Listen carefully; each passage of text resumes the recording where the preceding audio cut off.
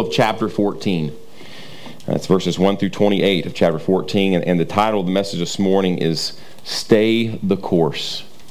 Stay the course. And again, let's ask the Lord to help us understand His Word. Lord, thank you. You've been reminded us, Lord, that we have the privilege of the Holy Spirit living inside of us. Lord, thank you for that, who helps us, who awakens our heart to you, who brings us new birth, who allows us to comprehend your Scriptures. So, Lord, we pray that you would, by the power of the Holy Spirit, help us understand your Word. And not only understand it intellectually, but may it get deep down into the recesses of our soul and be applied in our life, that you might be glorified. In Jesus' name, amen. Well, as I said this morning, the title of the message is Stay the Course, and most people have heard of that phrase. It means to continue to do something until it's finished, or until you achieve something you've set out to do. So you stay the course. It was actually a nautical term. You've set the ship toward its course, and to stay the course was to keep going toward the course no matter the weather or the obstacles, was to stay the course. That's where we got that phrase from, and we use it in everyday life, to stay in the course, to stick to it, go all the way to the end. Well, one man who was committed to leading his country to stay the course was a man named Sir Winston Churchill. And this was exhibited over and over again during his lifetime and during his leadership position as the Prime Minister of the United Kingdom during World War II, the great British Empire. And in his most famous speech, he gave to the House of Commons of the Parliament of the United Kingdom in June 4th, 1940. It was during the time that Hitler was gaining much ground in Europe. And you'll recognize these words as he said these in that background of Hitler and the Nazi Germany just taking over so much of Europe. Here's what he said.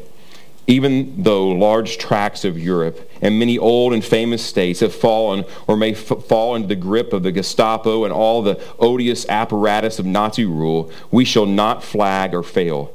We shall go to the end. We shall fight in France. We shall fight on the seas and oceans. We shall fight with a growing confidence and growing strength in the air. We shall defend our island, whatever the cost may be. We shall fight on the beaches. We shall fight in the landing grounds. We shall fight in the fields, in the streets. We shall fight in the hills. We shall never surrender. And if, which I do not for a moment believe, this island or a large part of it were subjugated and starving, then our empire beyond the seas, armed and guarded by the British fleet, would carry on the struggle until, in God's good time, the new world, with all its power and might, steps forth to rescue and the liberation of the old.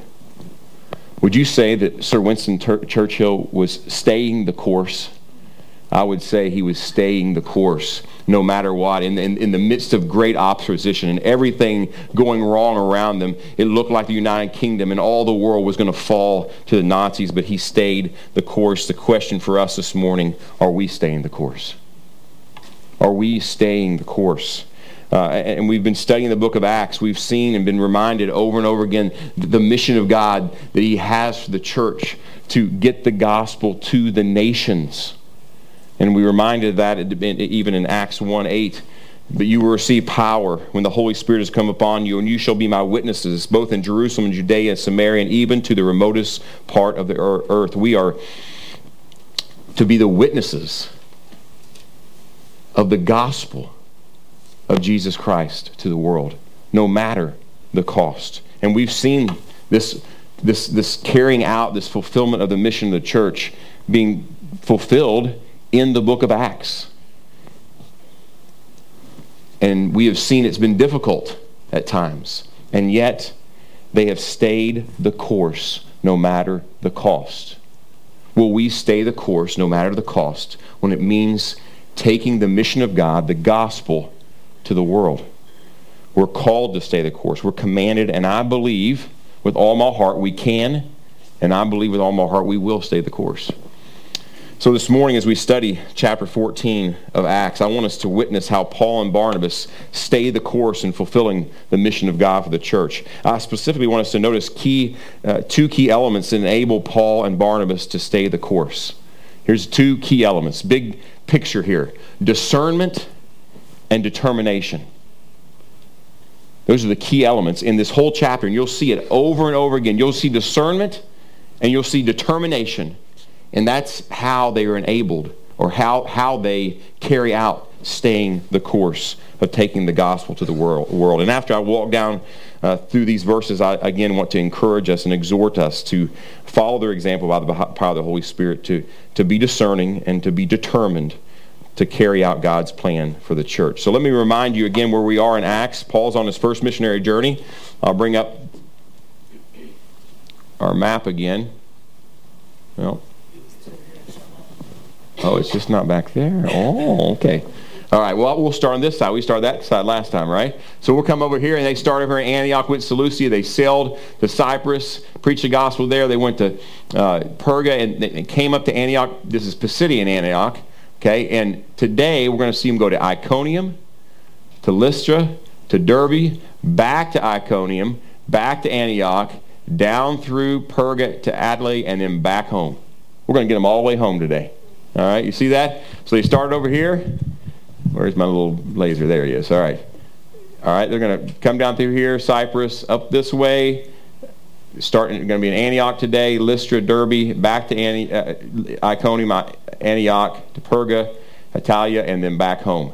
So that's what's going on. This is where we're going to be with Paul and Barnabas on this first missionary journey. At the end of chapter 13, they were run out of Pisidian Antioch, okay, and they went to Iconium. And we pick back up with those two, Paul and Barnabas, in Iconium in chapter 14, verse 1. Look there with me. In Iconium, they entered the synagogue of the Jews together and spoke in such a manner that a large number of people believed, both of Jews and of Greeks. So true to form, Paul and Barnabas, when they went into a city that had a synagogue, that's where they went first. They went to the synagogue. All right? And no doubt they spoke to the people who were gathered there. There were Jews, and we'll see there were Gentiles who were most likely what are called God-fearers, who had converted to Judaism, and yet they were still considered a little second class, but there were Jews and Gentiles in the synagogue, and most likely they presented the gospel from the Old Testament scriptures. Why would they do this? Because they knew that the people gathered in that synagogue knew the Old Testament scriptures, and they had a respect for the Old Testament scriptures and what they taught about God. So that's why they went there. That's why they taught about the gospel from the Old Testament scriptures. And these people, they truly and genuinely valued the Word of God. And I'm sure, just as he did in Pisidian Antioch, all right, when we look back there in chapter 13, and of course they got run out of town, but he takes what they know and he just steps down through the Old Testament. And eventually he arrives to the promised Messiah and says Jesus is the promised Messiah, and here's why we know that. And I'm sure that his sermon here in Iconium at the synagogue was very similar to that. And the result of the preaching the gospel from the scriptures, it says here, was that a large number of people believed, both of Jews and of Greeks. I wonder why they believed. I wonder why Paul would take all that time again to preach a sermon starting all the way back from Genesis and preaching through the Old Testament to get the Messiah. Why would he take that time? Because we know that Paul believed this in Romans 1:16, that I am not ashamed of the gospel. Why? For it is the power of God for salvation to everyone who believes, to the Jew first and also to the Greek. You see, Paul believed that the gospel was the power of God for salvation, and the salvation would not come apart from the gospel being shared. Now, he shared it in such a way that they would understand, taking them through the Old Testament to arrive at the good news that God sent the Messiah, who was Jesus, and he died on the cross that we saw him say this earlier in chapter 13, you might be freed from all things. They had never been free from all things. They were under the law, under the burden of the law, that all the law could do was say you're guilty. It could never free them. It could just condemn them. And hopefully the thought with what God wanted was that it would condemn them in such a way that they would say, oh no, I need a Savior. So he preaches and people respond to the gospel. So let me pause here for a moment and point out one of the two key elements that enable Paul and Barnabas to stay the course. Here we see the key element of discernment. Discernment is the ability to examine a situation and make a good judgment on how to proceed. So you look at what's going on, you look who's there, you look what's being said or what's being done, whatever it is, and you make a good judgment on how to proceed. That's discernment. Paul and Barnabas showed discernment in that they understood who they were ministering to in the synagogue. They were ministering to people who knew the Word of God. So they started with the Word of God. That was the starting point. They weren't ministering to a bunch of pagans. They were ministering to people who said that they loved God and they loved His Word. So why not start there? You see the discernment? They saw who they were speaking to. They understood who they were before, and they used exactly what those people would respect, and those people were already talking about. They had come to hear the Word of God, and they used that to share the gospel. And we would do well to follow their example and use discernment with fulfilling the mission of God for the church by understanding with whom we are speaking, trying to find out, if we don't know about these people, who they are, who it is that we're speaking to, so that we can start where they are, using discernment. And that's what they did. So let's move on to verse 2. It says, "But the Jews who disbelieved stirred up the minds of the Gentiles and embittered them against the brethren." Yes, there are many who believe, but as we saw last week, the gospel divides. It's always true in the crowd of people that there's some people who, yes, I'm with it, and no, I'm not. And that was true here in this synagogue as well. Some people try to turn people against Paul and Barnabas. Notice the word there, embittered. Your translation may say poisoned. And it does have the idea of poisoned. It comes from a word that means to poison. They poisoned the public opinion about Paul and Barnabas. No doubt spreading lies about them, slandering them, so that they could undercut their credibility so people wouldn't listen. So this is what's happening. These people are going around the town and saying, you can't believe these guys. Listen to what they've done. And who knows if it was true or not. Most likely it wasn't true. All right? And they would just make up stuff to try to slander so people would not listen to what Paul and Barnabas said. They were poisoning people. So notice how Paul and Barnabas responded in verse 3. I want you to look real closely there. Verse 3, listen to what it says. "Therefore they were embarrassed and so concerned about the reputation they fled in shame." Is that what your Bible says? It doesn't say that therefore they were embarrassed and so concerned about the reputation they fled in shame. No, they didn't. Look what they did in verse 3. "No, therefore they spent a long time there, speaking boldly with reliance upon the Lord, who is testifying to the word of His grace, granting that signs and wonders be done by their hands." So here we see the second key element that enabled Paul and Barnabas to stay the course: determination. Having made a firm decision and being resolved not to change it. And they had made a firm decision. They were determined to fulfill the ministry and the mission that God had for the church, taking the gospel to as many people as possible. What enabled them to be determined and not take off and run? All of a sudden these people are telling all these bad stuff about them. They're slandering. They're undercutting their credibility. What enabled them not to be shamed to run? Well, and to be determined. Well, look what it says. It says, speaking boldly with reliance upon the Lord. Other translations will say this, speaking boldly in the Lord.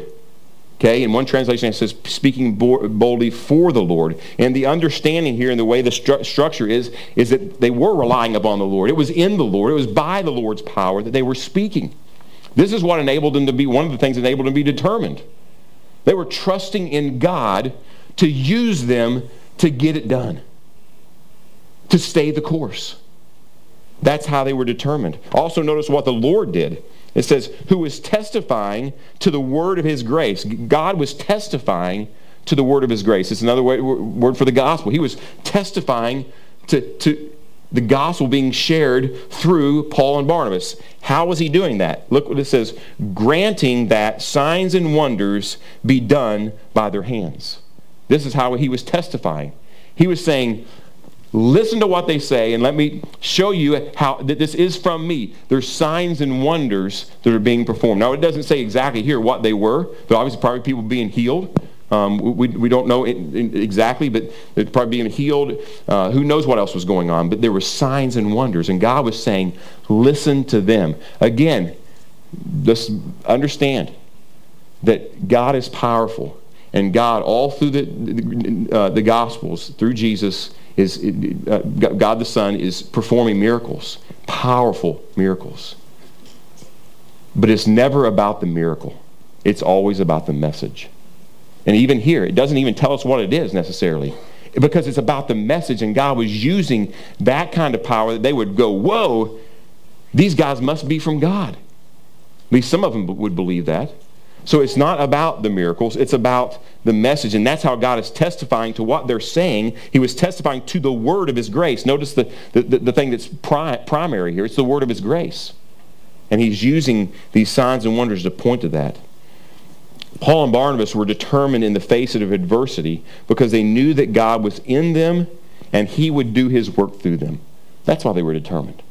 They knew that beyond a shadow of a doubt. And we too can be determined to proclaim the gospel, knowing that God is in us and he will work his work through us. That's great news, especially in the midst of adversity. That's how we can be determined. Now look at verses 4 through 7 with me. But the people of the city were divided, and some sided with the Jews and some with the apostles. And when an attempt was made by both the Gentiles and the Jews with their rulers to mistreat and to stone them, they became aware of it and fled to the cities of Lycaonia, which were Lystra and Derbe and the surrounding region. And there they continued to preach the gospel. This again, we see the gospel brings division here. Some of them were for him, some of them against. That's what the gospel does. And the people who were against began to pick up some stones. And that's the wording here says it wasn't like they were getting back here behind and plotting. They may have done that, but this is to the point now that they're picking up the stones. And when you teach your kid to throw, always make sure they're stepping, right? I mean, they've got it and they got the foot in the air and they're coming. That's the picture here. They're going to stone them. All right? So, and Paul and Barnabas knew it was time to leave. It was time to move on to the next place. And this shows discernment. All right? They're discerning. They're looking around. All right? What's getting ready to happen? And they show discernment by saying, it's time for us to move on. And I would just say to us that when sharing the gospel with someone, when you're either met with indifference or anger, it's probably time to move on. I mean, often I'll do this and I'll talk to somebody and I can just tell they're not engaged or trying to change a subject, boom, boom, boom. Why just keep on pushing it? It's time to just move on and pray the Lord will open their hearts another time that they be open to it. Or when they respond in anger, who do you think you are? Or something like that. You move on. And you pray that God would, again, open their heart. He would soften their heart. And we'd do well to see here what they did. Be discerning. Understand what's going on. Understand when it's time to move on to someone else. And that's what they did.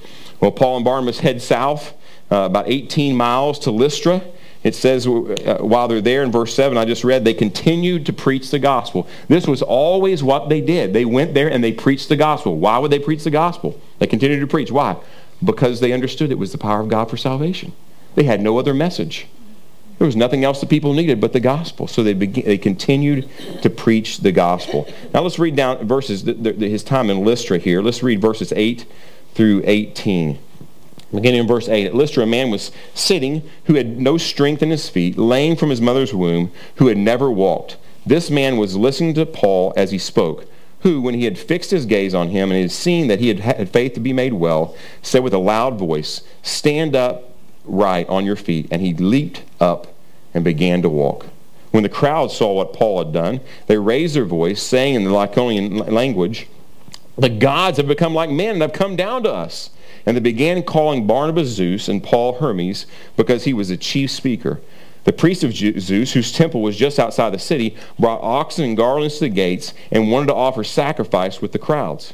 But when the apostles Barnabas and Paul heard of it, they tore their robes and rushed out into the crowd, crying out and saying, "Men, why are you doing these things? We are also men of the same nature as you, and preach the gospel to you, that you should turn from these vain things to a living God, who made the heaven and the earth and the sea and all that is in them. In the generations gone by, he permitted all the nations to go their own ways, and yet he did not leave himself without witness, and that he did good and gave rains from heaven and fruitful seasons, satisfying your hearts with food and gladness." Even saying these things, with difficulty they restrained the crowds from offering sacrifices to them. So here we see by the power of God that they heal a lame man. That's what happens first. And it seems that he was well known, that he had been there. Paul comes to the public place, and he's preaching, and this is probably where he came to beg. This is where people would be. That's why Paul went there. That's where people would be. He's at least a well-known lame man, and he heals, and everybody knew this guy so much that they're amazed at the miracle. We know that Larry the leper has been here. I mean, Larry the lame man has been here for a long time. He cannot walk. We know it's true. We checked with his parents, all those kind of things. We know this guy was really crippled. He's been there the whole time. He can't walk. And all of a sudden, this guy comes to town. In the name of Jesus, he heals the guy. He leaps up.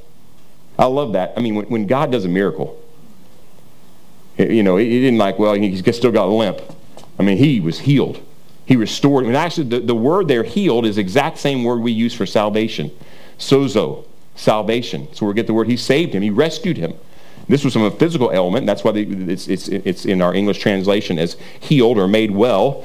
But it was an amazing miracle. And these people are so amazed, all right, that they thought that these guys were gods, that Paul and Barnabas were gods. And they call Barnabas Zeus and Paul Hermes.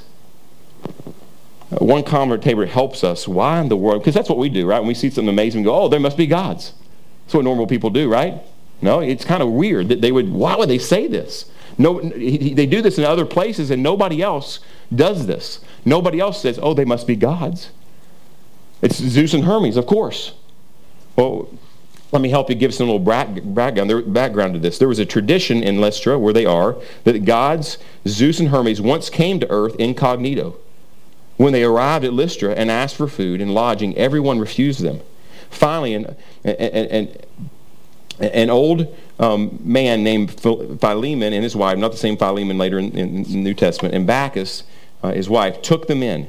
Their inhospitable neighbors were drowned in a flood sent by the vengeful gods. Philemon and Bacchus, however, saw their humble cottage turn into a magnificent temple where they served as priests and priestesses. After their deaths, they were turned into 2 stately trees. Who wouldn't want to be a stately tree? So what's happening is these people encountered this miracle by Paul and Barnabas, and they didn't want to miss out this time. They heard this had happened here in Lystra before. We don't want to miss out, so count me in. It's got to be them. They've come back incognito to disguise as Paul and Barnabas. We're not going to miss out this time. Let's worship them. Maybe all of us get temples, and all of us get to become stately trees. We'll have a forest here in Lystra of people who respected the great Zeus and Hermes. At first, Paul and Barnabas, they didn't understand what was going on because it says that they were speaking in a Lycaonian language. All right, this would be a native language. It's kind of like when you go to Uganda. There's English is actually the language of the nation officially because it was a British colony. Lugandan is what most of them speak if they don't have an education, they'll speak that. And there's like 76 tribal languages. So they're probably speaking in a local language, this Lyconium or a local area, a language, and Paul and Barnabas, they're not getting it. However, when the priests of Zeus showed up with a sacrifice, they got clued in real quick. They think we're gods, and now they begin to understand what's happening. They're going to worship us. Well, surely Paul and Barnabas were tempted by this act of potential worship. I mean, can you imagine? They're out there in the middle of nowhere. I mean, this is kind of this isn't Iconium anyway, where they're in Lystra. Derbe's even more country, it's a smaller place. Not a lot of people. They're way away from Syrian Antioch, where they started from. These people are getting ready to offer sacrifice. Can you imagine what they would do for us if we just went ahead and played along with it? I mean, we're gods. This is great. I mean, they treat the gods good. And especially since what happened last time and they ignored the gods they thought they came. I mean, can you imagine? And I don't doubt there was temptation that these people were treating them nice. I mean, they'd just been run out of 2 towns. Okay? And now these people are in Lystra at least are treating them nice for the wrong reason, but treating them nice.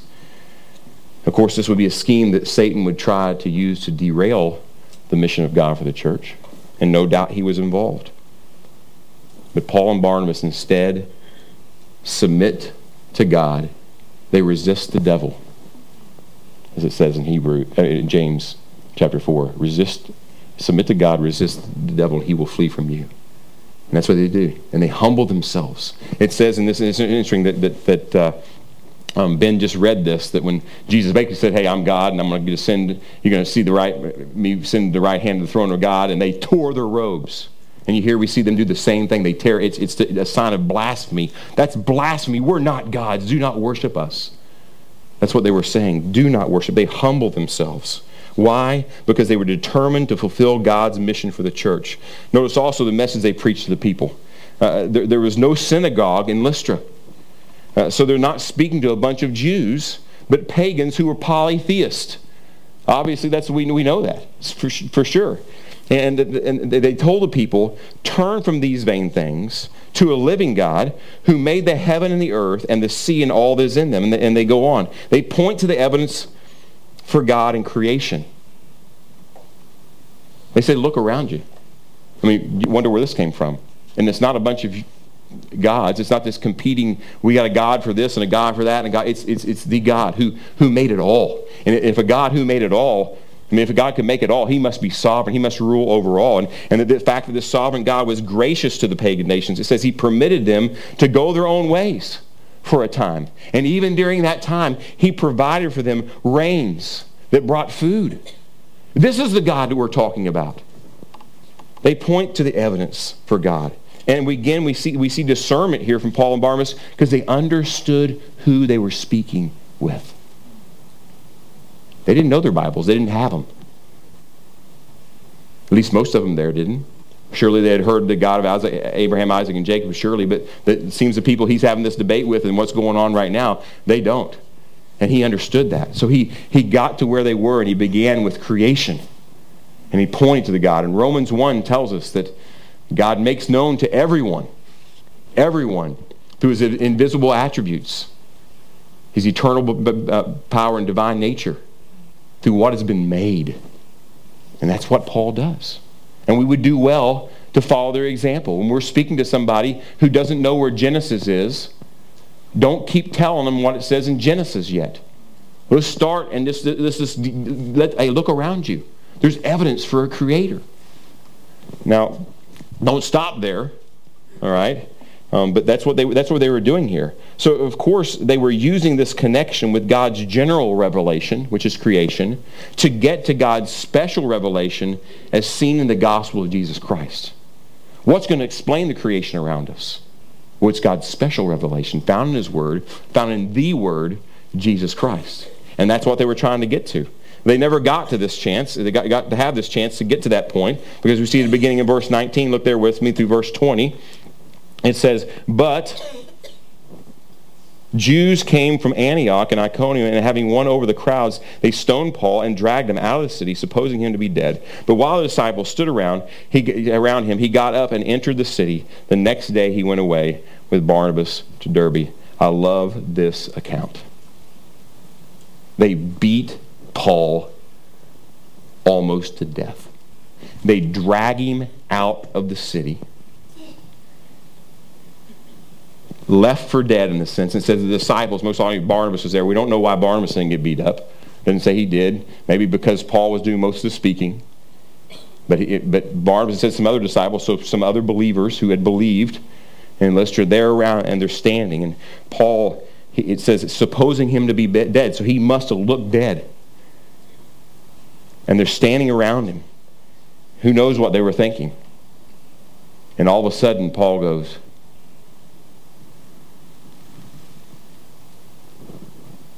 tell the funeral director, the funeral's off. And he gets back up, and he goes back into the town. I love it.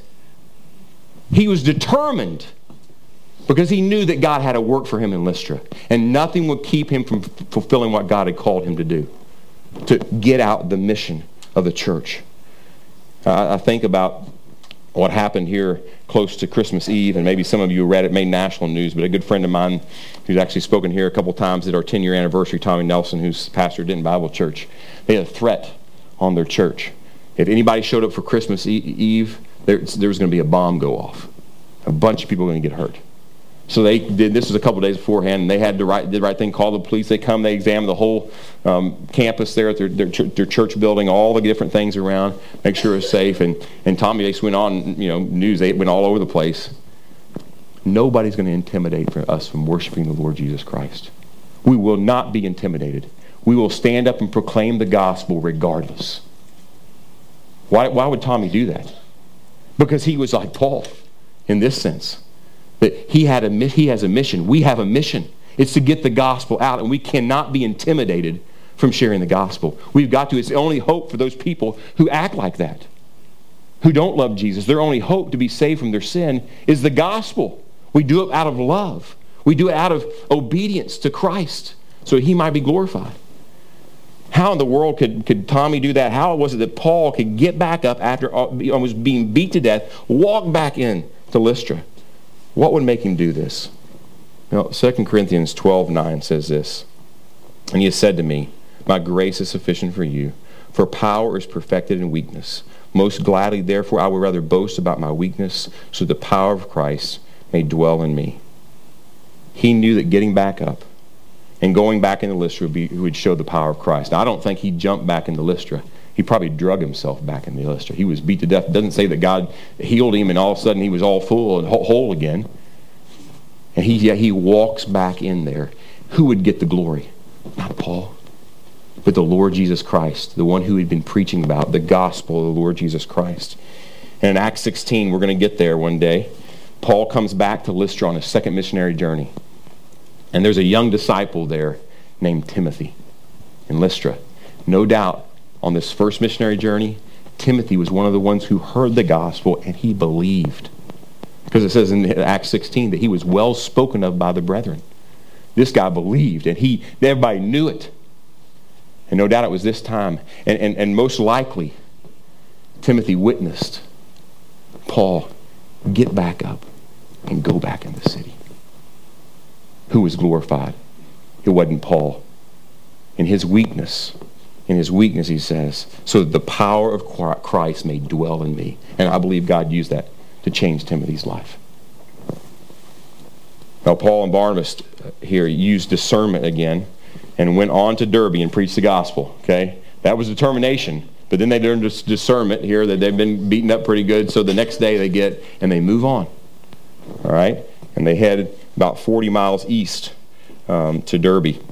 Look what happened when they got to Derbe. They preached the gospel. Then in verse 21, after they had preached the gospel, we'll go down through verse 23, to that city, and had made many disciples, they returned to Lystra and Iconium and to Antioch, strengthening the souls of the disciples, encouraging them to continue in the faith, and saying, through many tribulations we must enter the kingdom of God. When they appointed elders for them in every church, having prayed with fasting, they commended them to the Lord in whom they had believed. Paul and Barnabas went back after they'd gone to Derbe, preached the gospel, and went back to the cities they had just visited. Look what it says, strengthening the souls of the disciples, encouraging them to continue in their faith, saying that through many tribulations we must enter the kingdom of God. They did this not only through teaching the word of God, which is how they would, this is a word, strengthening their souls, is often used in the book of Acts and in the New Testament, about giving the word of God so it will strengthen believers. Right? They gave the word of God, but they also called them to obey, exhorting them to obey the word of God. Don't just take it in, but live it out. Okay? And warned them that it wouldn't be easy. It says that through many tribulations we must enter the kingdom of God. And surely Paul and Barnabas had been illustrations of that truth. They went back to all these cities. They'd been kicked out. They'd been beaten up. They'd almost been stoned. All these kind of things. They go back there and they strengthen the disciples. They encouraging them to be faithful. And they said, through many tribulations we must enter the kingdom of God. And if you remember what was said about Paul when he came to the Lord, he says, I will show him how much he must suffer for my sake. Paul knew about suffering. And he encouraged these people. This is part of the deal. He writes to Timothy later, and I think he's talking about this very time in the context of Timothy, and he says, indeed, all who choose to live godly lives will be persecuted. And right before that, he says, remember when I was in Iconium and Lystra, Timothy? It's the very verse right before that, verse 11, before verse 12, in Timothy. We're going to experience trials. And he warns them. He says this is going to happen. So once again, by going back to these cities they had been run out of, they show determination. They also show discernment. All right? And they show discernment by this, by appointing elders for them in every church. They gave leadership to these new believers. Okay, they went through, they came back, and there's a group of believers that had formed, and they began meeting. Now there's a church there, because the church is not a building, the church is the people, and there's a group of people there that love the Lord Jesus Christ. They're getting together, they're worshiping together in these cities, and then they appoint elders for every church. Let me make this point. I don't have time to go into all this. Elders is plural. It wasn't just one.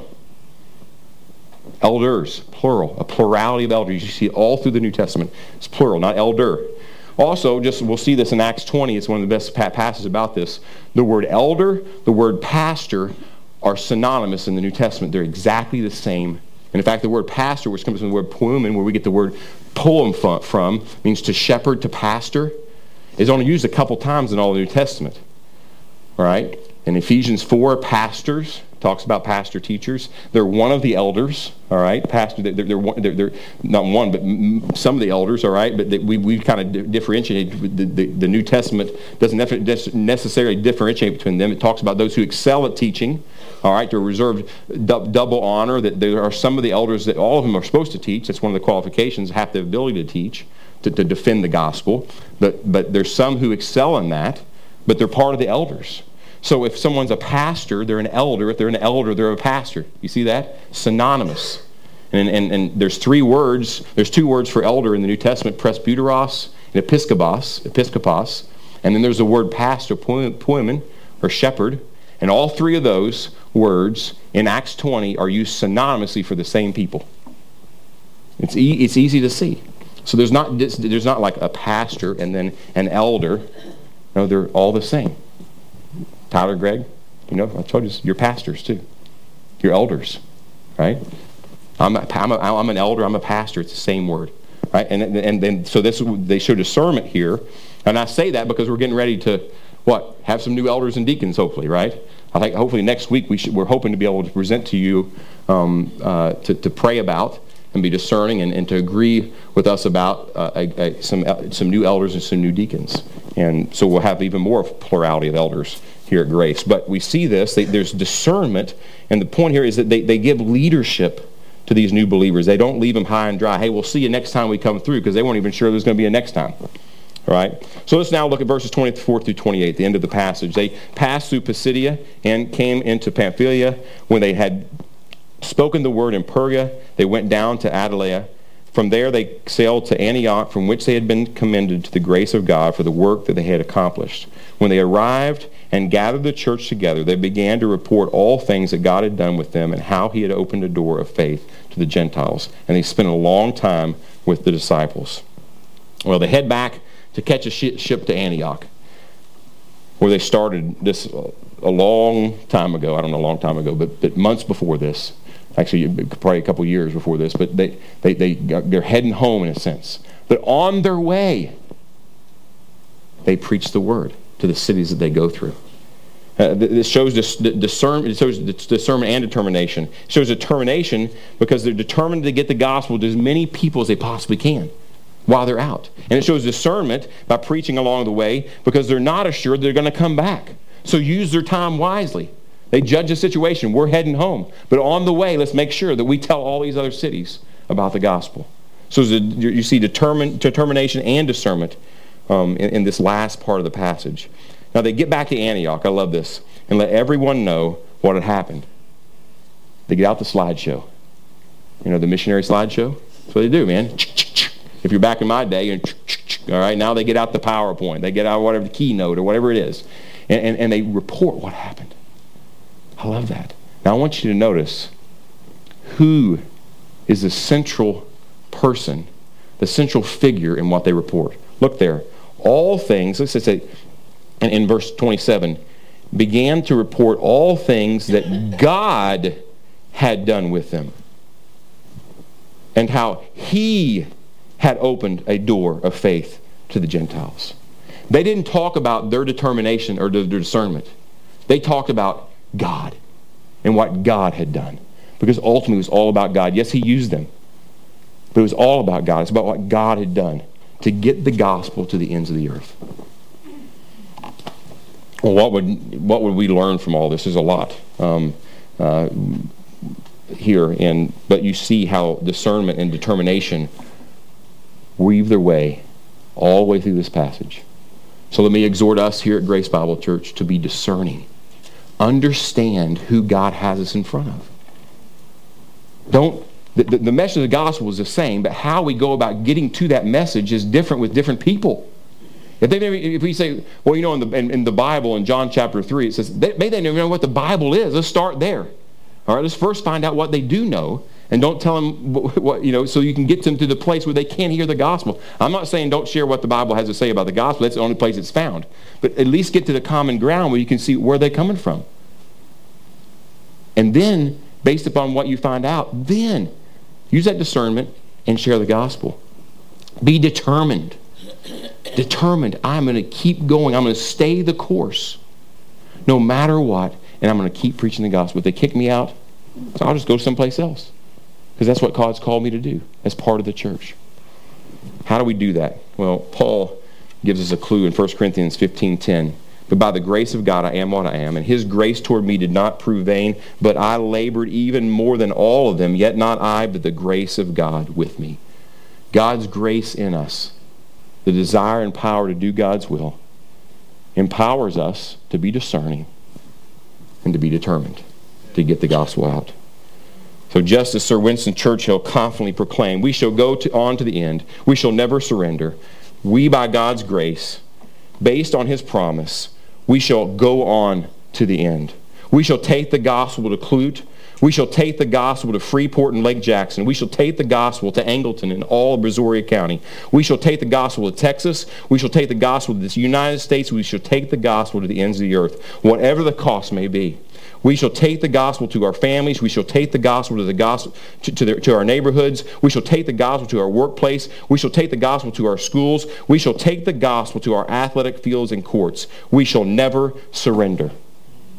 And by God's sustaining grace and empowering grace, let's stay the course and fulfill the mission of the church here at Grace. Let's pray. Lord, thank you so much for your word. Lord, thank you for the call to fulfill your mission. And Lord, thank you for the power to fulfill that call, to stay the course. Lord, give us discernment as we take the gospel to the world around us, and how best to get to the message so that they can be freed from all things. Lord, give us determination when we're rejected, when we're despised, when we're slandered, when we're tired. Give us determination to stay the course, that you might be glorified, so we too can tell of all that God did and how he opened the hearts of the people that we came in contact with. And we pray this in Jesus' name. Amen. Amen.